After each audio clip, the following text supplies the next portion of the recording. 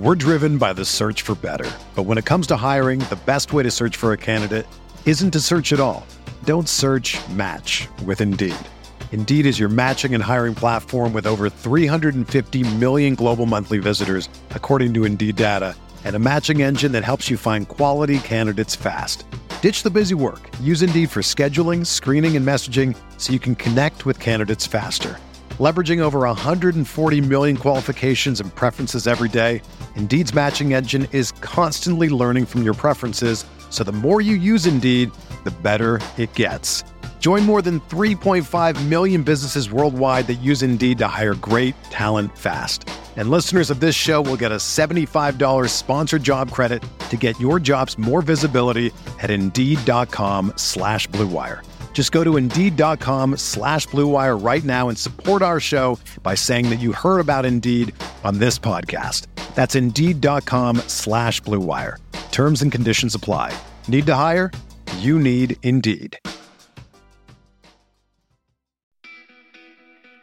Colm Kelly here, the executive producer of the RotoViz Radio Podcast Network and co-host of the RotoViz Overtime Podcast, along with the phenomenal Sean Siegel. The wait is over, the NFL season is here, and there's no better time than the present to sign up for a RotoViz NFL Pass. You'll get access to all of our content, all of our tools, and everything you need to help you for that in-season success. As a loyal podcast listener, you can get yourself a 10% discount just by adding the code RVRadio2021 at checkout. Or go to rotoviz.com/podcast for more information. Now let's go win those fantasy championships. We're talking league-wide trends and implications with Kevin Cole of PFF on RotoViz Radio. What's up, RotoViz?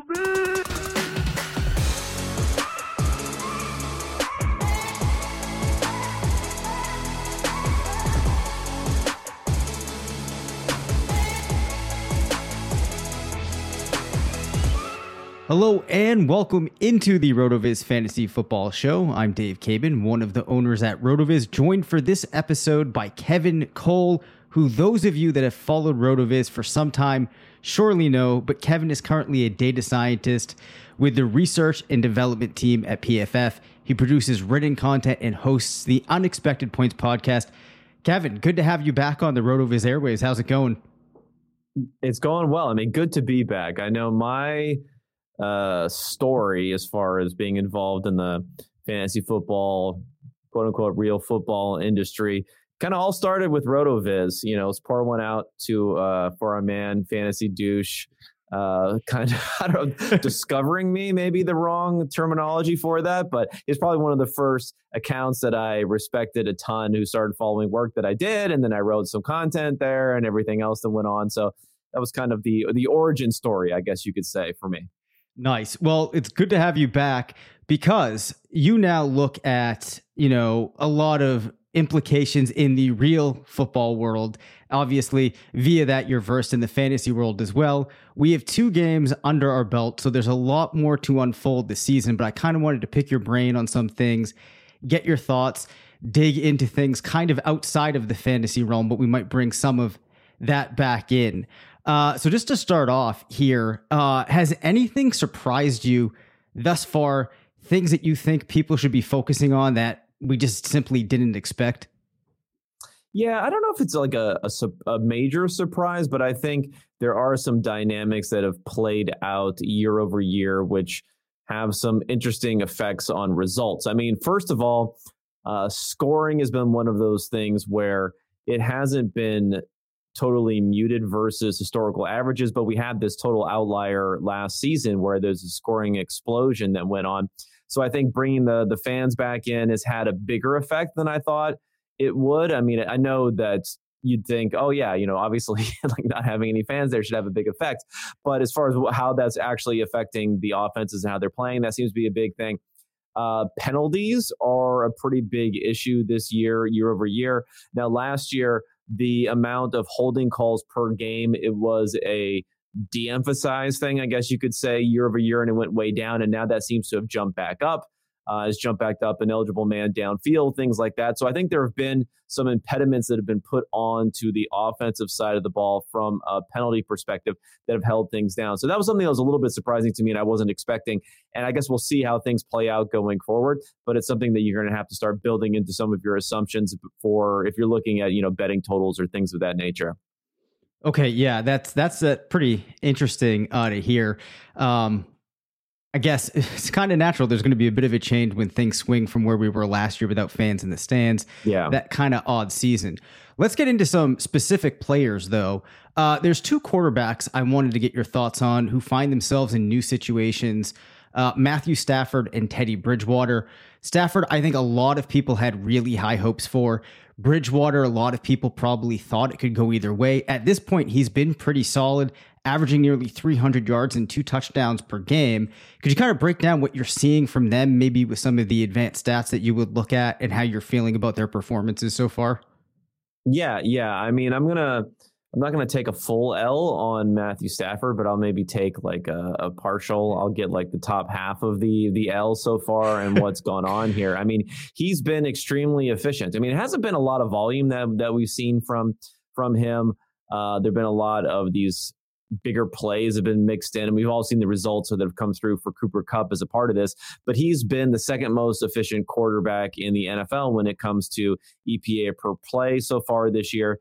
He's been grading extremely high. So he has proven out to be good so far this year. But again, we're only 2 games in. I mean, he's someone where if you're going to look at a career projection that I would have had on him, he's more someone I would have had in the teens as opposed to coming into this season from an MVP odds perspective. I think he was 6th or 7th in the league, above some other guys who have had much more illustrious careers, at least so far from a statistical perspective. So he's proven out to be pretty good through 2 games. Right. And when it comes to Teddy Bridgewater, I mean, Bridgewater, I think, has been kind of what we expected with a little bit more upside. I mean, he goes to prove, I think, what we've seen in Carolina and now what we're seeing in Denver, that for a lot of quarterbacks in the NFL, their surrounding circumstances matter quite a bit. I mean, when he was playing in Minnesota early in his career, there wasn't a whole lot that he had around him from a weapons perspective. It was before guys like Adam Thielen really emerged, and Stephon Diggs kind of came on at the end of his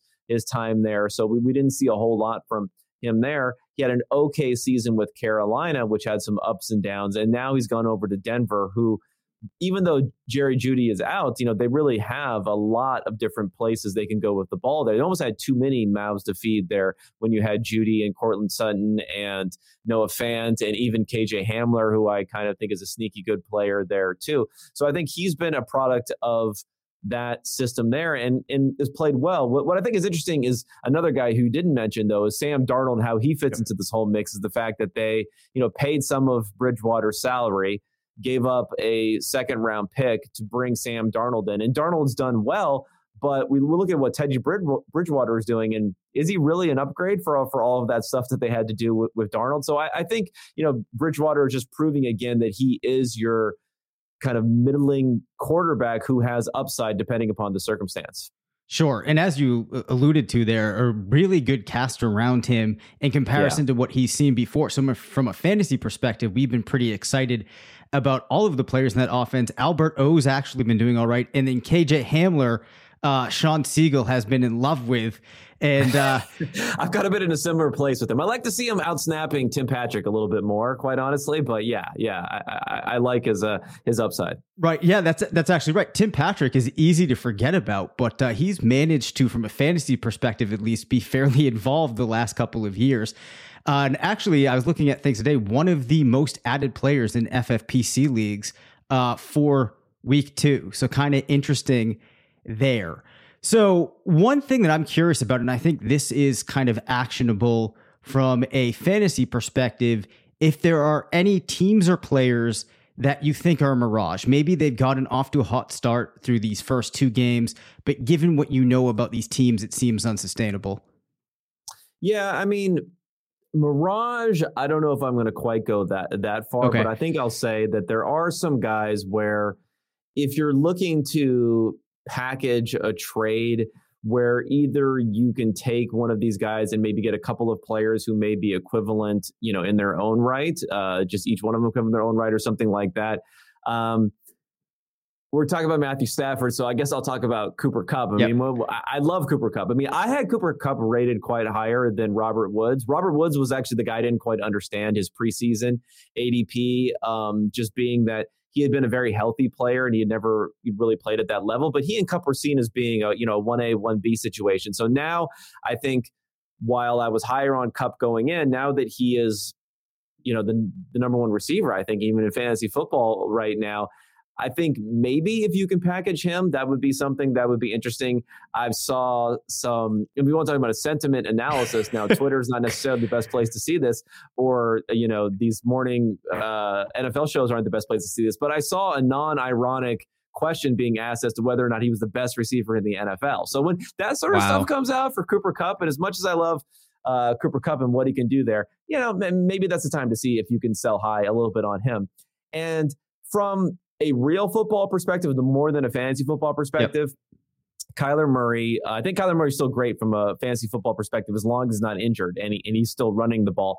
But I think that offense and the way that they've accumulated, points and yards so far this season, it's been a lot of, throw the ball out there and go get us something from Kyler Murray, whether he's running around and he's figuring things out, he's really making plays all the time, he's doing things where he's running. And I think from a real football perspective, that can work to a certain point. I just don't know if we could go a whole season with him just doing backyard football and continuing to play that way. So he would be a guy, and that would be an offense in Arizona where I'd be a little bit concerned going forward on how they're going to continue to produce on the same level they have. And then, last week, obviously they could have lost that game because he made a couple of major mistakes because they're just asking him to do a lot and maybe a little bit too much to be sustainable. Okay, yeah, that's interesting because I think the Cardinals are one of those more exciting teams. Yeah, a lot of players there. While we're talking about them, one thing that I would be interested to get your perspective on, that receiving core, with the performance that we already saw from Rondale Moore, do you think as this season plays out, we're going to see things where it's Hopkins and Moore leading the charge as the receivers in that offense, and Kirk and AJ Green, who I think should take a back seat, really do take a back seat? Yeah.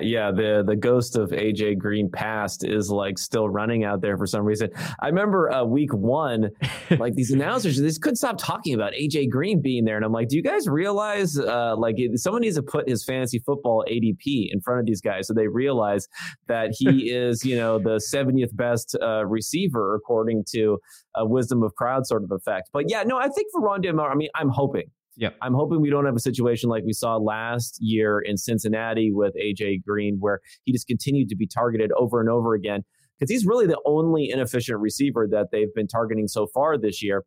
And I hope it's not coming to the detriment of DeAndre Hopkins, because we saw, last week, I think he had one of his least targeted games in his career there when he was only targeted at 12%. So with Rondale Moore, he's the guy you're hoping is going to step up there. He went I think he jumped up about 20-something% as far as the percentage of routes run that he was running week after week. So yeah, I'm really hoping that'll take over. But the assumption of rational coaching is something that you can get burnt by sometimes. But at least for AJ Green, they don't have a long-term commitment on him. So I think he was a good signing for some PR perspective, some other things, but I'm just hoping he is not, the every down guy going forward. And I think that is going to happen. But again, you never know with coaching what'll end up happening in the end. Yeah, you really don't. And you'd like to think that though the team invested heavily into Moore, that's going to be a good signal, but we don't always see that working out. An example that comes to mind of a player that popped early last year was Chase Claypool. Now, obviously two very different players, but it shows how early on it's easy to kind of get sucked into thinking that this production is going to continue when it may not. Of course, though, with Moore, I'm hoping that it does continue. So obviously you are big into the stats. You love digging into all things football. There anything any crazy stats or anything really fascinating that you have seen so far? Yeah, maybe I kind of preempted myself here. We're talking about some of the penalty stuff. So that's something that I think has been big that we've seen so far this year. I've also think we've seen some muted quarterback stats from a few guys, which is interesting. And then we're seeing, this running quarterback phenomenon that's going further and further this year. And with Fields and then maybe Lance coming into play, I think that's interesting. I mean, I just think that from like a team building type of perspective, we're really seeing things shift and maybe a floor being raised with how these quarterbacks are running so much here. And, it's even more reflective in fantasy football. I mean, just to bring it back to a fantasy angle so far this year, I mean, we have Tom Brady, who people are going nuts about from a real football perspective. He has 9 touchdowns so far. He's leading the team and a lot of people's perspective on who could be the number 1 quarterback in the NFL. And then you have other guys someone like a Jalen Hurts, who hasn't been nearly as productive. If you watched his games, you probably think he's not doing that much. And then you look up and he's only, a handful of points behind Tom Brady in the scoring this year. So I think it's just really incredible how this kind of niche philosophy of having the running quarterback has just become so dominant now that it just really doesn't give you much upside. I mean, look at someone like Justin Herbert, right? When we talk about these young, exciting quarterbacks, I think he has 11 rushing yards so far this year. And just because of that alone, despite the fact that people are going gaga over the throws that he's making so far this year, he just cannot compete with these guys who are also running so much. So I think it's just really like a trend that we saw coming, which is now just completely overwhelmed. And it's almost like if you want to really have upside in the quarterback season, you just have to get a rushing quarterback at this point. Yeah, well, it's definitely something that has been on the horizon now for a couple of seasons in fantasy football, and it seems to have fully manifested. And I don't remember, it's probably we haven't seen in history a group of quarterbacks as competent in totality as rushers as we have right now. So that's definitely an interesting one there. I know that you talked recently about Kevin Stefanski's perfect decision-making in the Chiefs and Browns opener. Now, this is the type of thing we haven't talked on RotoViz Radio about in a long time. I believe back in the day, I heard you and Josh Hermsmeyer at one point breaking down some coaching decisions and whatnot. Could you kind of walk us through the type of things that you're going to be looking at PFF to kind of evaluate how coaches are coaching, and then why, in the case of Stefanski, he called such a good game to open the season? Yeah. I mean, I think there are 2 different elements to him. There's the fairly obvious element of, you're running either our numbers that we run on some of these 4th down decisions, or, the public information that a lot of people are seeing out there through Ben Baldwin and his information that he provides out to the public is, are you making the right decision on some of these 4th down calls? So I think that's important. But I think the second level, and this is something that's impressed me a ton about what Stefanski has done and really kind of puts them on a different level, I think, than even some of the coaches like John Harbaugh, who have made some good decisions, is the fact that they seem to be prepared for the decision before you get to the decision, if that makes sense. Like you never see them taking timeouts before they're going for 4th down. You never see them calling plays on 3rd down. And then you look back and you're like, wait a second, why did you call that play on 3rd down knowing that you were in a go for it on 4th down sort of situation? I've seen multiple times this year where they have either run the ball on 3rd and medium situations and then gone for it on 4th down, where normally you would never do that because the chance of converting on 3rd down is so much lower running the ball, but they know that they're setting up the next play. And I think it's just things like that, having the game management where you have preordained what you're going to do in certain situations, and then you execute on it where you're not. And the only way you can do that is you eliminate some of these periphery things like, oh, how am I feeling about the offensive line? How am I feeling about this? How am I feeling about that? These things that kind of muddy the decision making for coaches. He doesn't seem to have that much. He seems to know, like, we've pre-planned this because I know that I'm going to go with what we've determined is the correct course of action in advance. And when you do that, you're just going to have not only the right 4th down decisions, but the right 3rd down decisions, but the right timeout decisions. All these different things are coming into play, and they're coming together for the Browns and Stefanski this year. Yeah, what I like about approaches like that too is it minimizes the opportunity for you to waver back and forth. And maybe sometimes you're making the right decision, but if you're not following some type of protocol, you can open yourself up to making the wrong decision more often than not. We're driven by the search for better. But when it comes to hiring, the best way to search for a candidate isn't to search at all. Don't search, match with Indeed. Indeed is your matching and hiring platform with over 350 million global monthly visitors, according to Indeed data, and a matching engine that helps you find quality candidates fast. Ditch the busy work. Use Indeed for scheduling, screening, and messaging so you can connect with candidates faster. Leveraging over 140 million qualifications and preferences every day, Indeed's matching engine is constantly learning from your preferences, so the more you use Indeed, the better it gets. Join more than 3.5 million businesses worldwide that use Indeed to hire great talent fast. And listeners of this show will get a $75 sponsored job credit to get your jobs more visibility at Indeed.com/Blue Wire. Just go to Indeed.com/Blue Wire right now and support our show by saying that you heard about Indeed on this podcast. That's Indeed.com/Blue Wire. Terms and conditions apply. Need to hire? You need Indeed. With threats to our nation waiting around every corner, adaptability is more important than ever. When conditions change without notice, quick strategic thinking is crucial. And with obstacles consistently impending, determination is essential in overcoming them. It's this willingness, decisiveness, and resilience that sets Marines apart. With our fighting spirit, we don't just fight battles, we win them. Marines are the constant our nation counts on to fight the unknown. And through adaptable problem solving, we do just that. Learn more at Marines.com. When you need mealtime inspiration, it's worth shopping Kroger, where you'll find over 30,000 mouth-watering choices that excite your inner foodie. And no matter what tasty choice you make, you'll enjoy our everyday low prices, plus extra ways to save, like digital coupons worth over $600 each week. You can also save up to $1 off per gallon at the pump with fuel points. More savings and more inspiring flavors make shopping Kroger worth it every time. Kroger, fresh for everyone. Fuel restrictions apply. Which, speaking of Kevin Stefanski, I don't know if you saw this in the game over the weekend. There was a flag thrown on, what was it? It was on a third down. Yeah. The Texans deferred taking a penalty to go from 3rd and 10 to 4th and 2. What do you think the analytics would say about that? Yeah, that was a strange one. I mean, there were like multiple outs that you could have had on that, right? Like maybe you could have taken the 4th and 2 and then gone for it. So yeah, it was a 3rd and 15 play.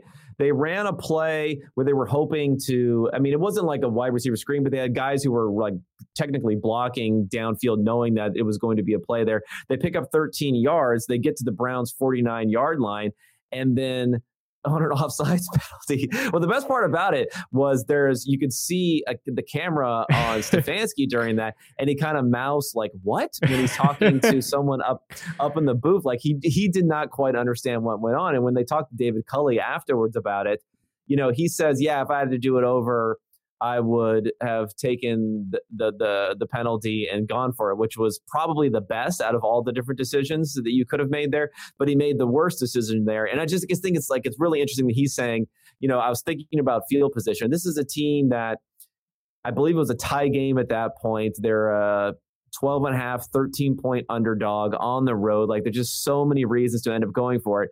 And then just to put the cherry on top there, they ended up punting the ball into the end zone anyway. So then they only got like a net 29 yards out of the whole deal of punting the ball in the end. Yeah, that was hilarious and very, very wild. I haven't seen things like that very often. So we've hit upon, some players that we think could end up disappointing relative to where they are, and some players that might be looking good at the moment, like Cooper Kupp. There any teams or maybe specific players that are going under the radar, maybe a little underrated right now that we haven't really seen, put themselves out there, but you'd still expect that we're going to see them perform well?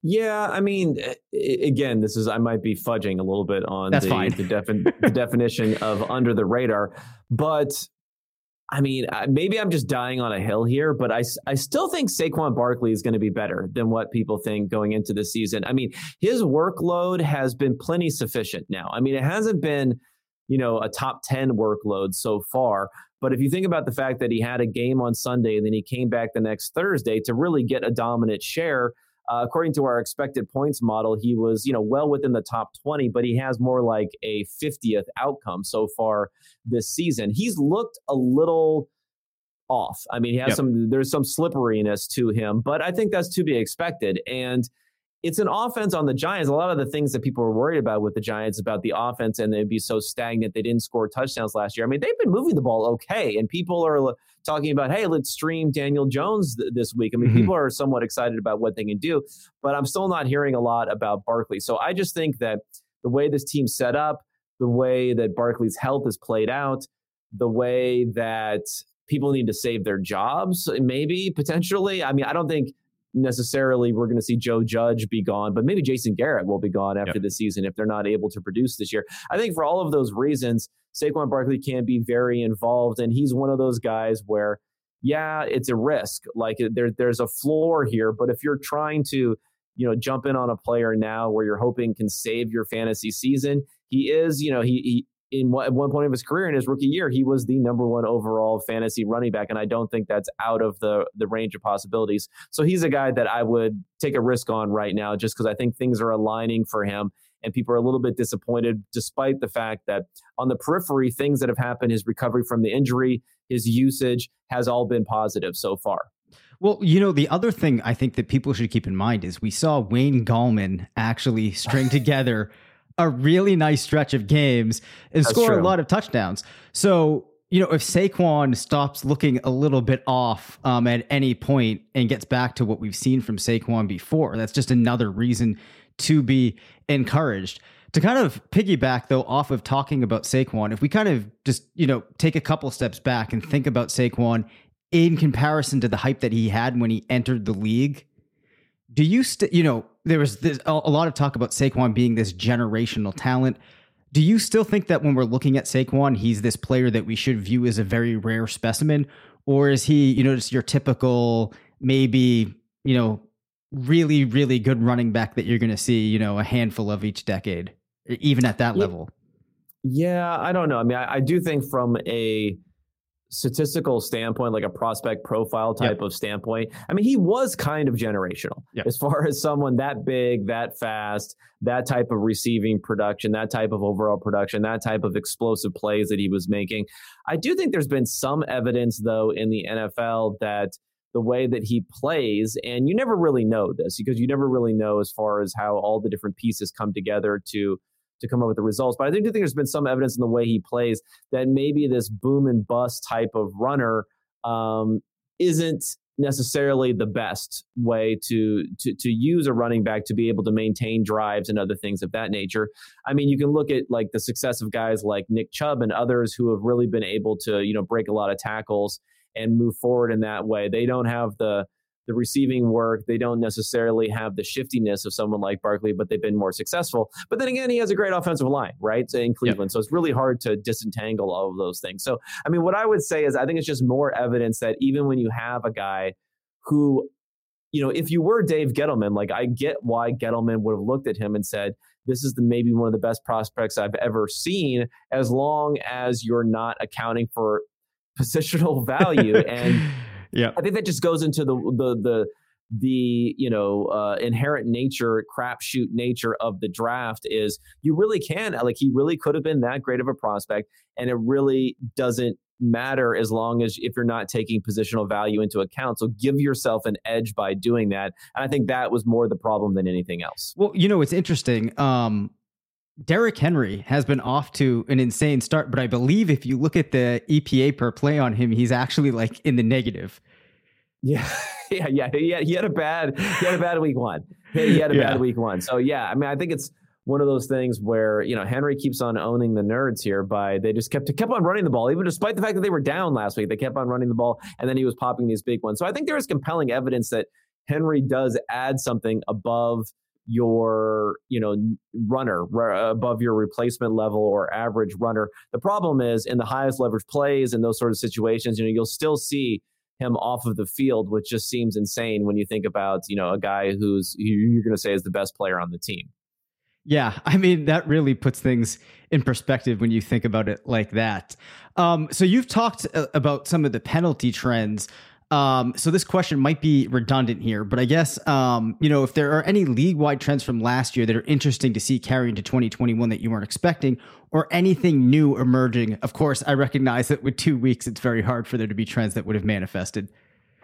Yeah, I mean, I think there's also a longer timeline sort of trend that we're seeing a bit that's continued here, and that is just the fact that you're having this spread of receiver scoring across not only the wide receiver 1 or the wide receiver 2, but just the narrow distribution of targets has been a little bit less predictable than we would have thought so far this year. I mean, if you think about some of the situations like what we saw for the Minnesota Vikings, you were almost thinking it was a guarantee that with Irv Smith down, with no credible wide receiver 3, that there was going to be such a narrow target distribution.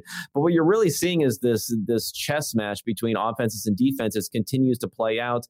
And the fact that, someone like KJ Osborne is coming in and he's getting a decent amount of targets and he's playing down the field and this and that. It's just weird to see that having played out. But at the same time, you do have some sorts of situations like the Kansas City Chiefs where I just never thought that they were going to be able to be that narrow, and they've continued that for multiple seasons. So I think it's just a way these pieces have fit together on some of these offenses and the way they've been able to play there. And I think the trend towards this Shanahan outside zone sort of offense has really, if you think about how many different teams are running some variation of that, I also think that is pretty interesting because you're seeing a little bit of an increase in depth of target where for many, many years it was a decrease in depth of target along with an increase in completion percentage, which then produced a higher yards per target. But I think that mix is also shifting a bit as we're seeing the defenses change and the offenses change here. Wow. Okay. So that's actually a pretty interesting one. So from a fantasy perspective, would there be any ramifications of that people could look to exploit if they're ahead of the curve on that, do you think? Yeah, I don't know. That's an interesting way to how it should be framed from that perspective. I mean, I do think that, again, I think it's a way of when you're talking about these play action heavy systems that you are not looking for receivers who win as much in these one-on-one matchups, and you're more looking for how is the defense reacting to what you're doing and then taking what is offered to you. So I do think that in a lot of these systems, you may have fewer receivers out there, but you can't necessarily bank on certain players receiving the targets because they could just win these matchups. So I don't know. It's interesting to see how this plays out. We're only a couple of weeks into the season, so we'll see a bit further. But the instability of some of these top wide receivers it has gone up or down, maybe a little bit. Has gone down. I think it's gone up, I should say, a little bit more than what we would have hoped for, especially for people that are looking for this, running back zero running back type of philosophy. But I don't know. It's just an interesting philosophy we're gonna have to see play out because so many teams are running very similar offenses at this point. Cool. All right. So before I have you break down for everybody what you're doing, I have to go with one off script question here. Sure. Give me right now, if you could go back in time, draft your fantasy team, right? Let's say that the round 1 players are gone, but you could pick any player after, and I can, let you know if I think that you're picking a player that maybe is too much of a round 1 after you pick it. But who would that player be that you'd like to, the round 2 or after player based upon preseason ADP that you'd like to build your team around now? Well, I don't know. I mean, am I banking the points that have already happened? No, let's say that you're not. Let's say you're not. That's savvy. Yes. Yeah. Yeah. That's an important distinction, I would say. Geez, that's a good question. I'm trying to think of who has combined this workload that you could not imagine going forward. Geez, what's interesting is I might have said someone like a Darrell Henderson before he got injured because he's been one of these guys that really popped up as far as their workload is concerned. I mean, though that would be the most valuable, right? The most valuable is if you could say, I'm finding this mid-round running back who people didn't know was going to end up being the guy. But I don't know if I can think of one right now who's ended up being that. I mean, Mike Davis looked good for a little bit, but then he ended up falling off. So I don't know. I mean, I guess I'd still be into someone like Cooper Kupp, although I'm not sure that he would necessarily be the guy there. I mean, I guess Adam Thielen is someone who's performed so well that I thought that he was undervalued in the 4th-ish sort of round anyway going into the season. So he's kind of proven out that maybe he's not necessarily going to continue the touchdown rate, but he's just just knows what he's doing essentially in order to get open. So he would be another guy that I would be interested in there. And then if it came to the quarterbacks, I mean, I mentioned Jalen Hurts a little bit earlier. I think I would be interested in him. And I know that it's not necessarily like he's been the highest scoring guy or he gives you the highest upside, but just for the fact that he had this weird trajectory through the offseason because it's the super degenerates who were drafting at the very beginning of the offseason really, really loved him. And I thought maybe it was a little bit too high for the fact that we didn't even know if he was going to be the starting quarterback.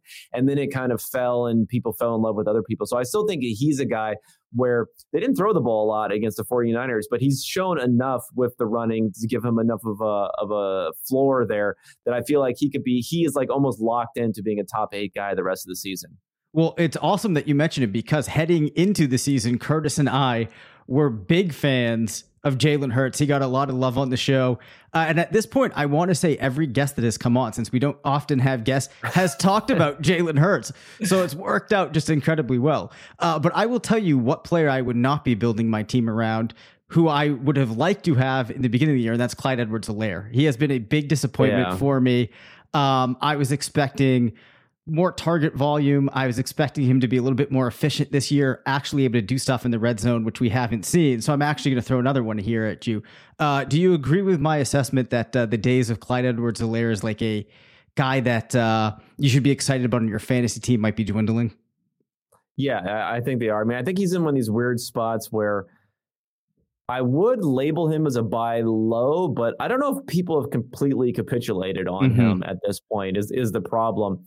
And I think his target share has been, it's obviously not going to maintain as being as low as it has been so far. But my concern, I remember way back when a year ago when he was coming into to fantasy drafts, and people like Louis Riddick were saying that he should be the number 1 overall pick in some of these drafts, and people were going nuts over him.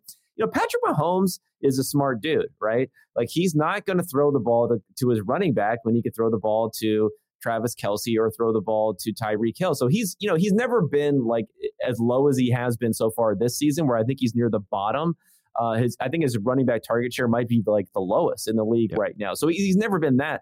But I think like his ceiling is probably in the middle of the league. Like, I just don't think he's ever going to go higher than that, because no matter what happens, he's never going to decide I'm going to become the check down guy who's going to have my first read be the running back. So I do think there probably is a ceiling problem with Edwards-Helaire. And for that reason, I don't know if I can even declare him a buy low at this point until you get real capitulation for those who own him. Wow. Okay. Yeah. So Curtis and I talked earlier in the week on the show about that, and that was kind of very similar to the conclusion that we came to. So, goes back in time and really reaffirms the position for the people that stuck with Jonathan Taylor as their number 1 overall coming out of that class.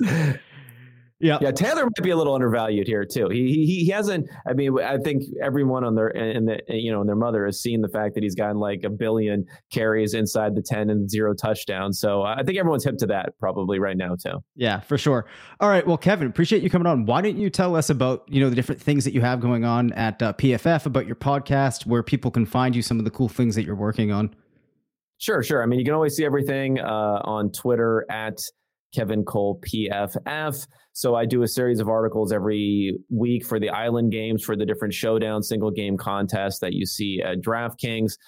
Those have ended up being pretty popular. I do a weekly quarterback rankings update where I bring in, EPA per play and then our grading together and mix those together just to figure out who the best quarterbacks have been so far this year and compare that to their career rankings that I've put in there. So that's part of what I've been doing. And then, as you mentioned, podcasting, the Unexpected Points podcast, where I'm doing that a couple of times a week. And then also every Tuesday, I'm joined by Ryan Paganetti, who was a assistant linebackers coach, but more importantly, the game management specialist who was on the headset with Doug Peterson through their run the last few years. And he worked strictly in analytics before that. And he joins me to break down some of the games, and we talk about a bunch of different scenarios there. So the podcasting is also something I'm doing a couple times a week. Yeah, and that's really cool to be able to get the perspective of somebody like that. So anybody out there that got interested listening to Kevin talk about the coaching and some of the decisions and, pretty much anything related to the analytical side of football, I would recommend that you go and check that out. So appreciate you coming back on the RotoViz network. And, thanks again for coming on. All right. Thanks for having me. All right. So a lot of fun talking with Kevin through some of these league-wide trends, quarterbacks on new teams, what have you. I will be back with you Saturday morning to review some of the weekly GLSP projections that we have up on the site. Until then, thanks for listening.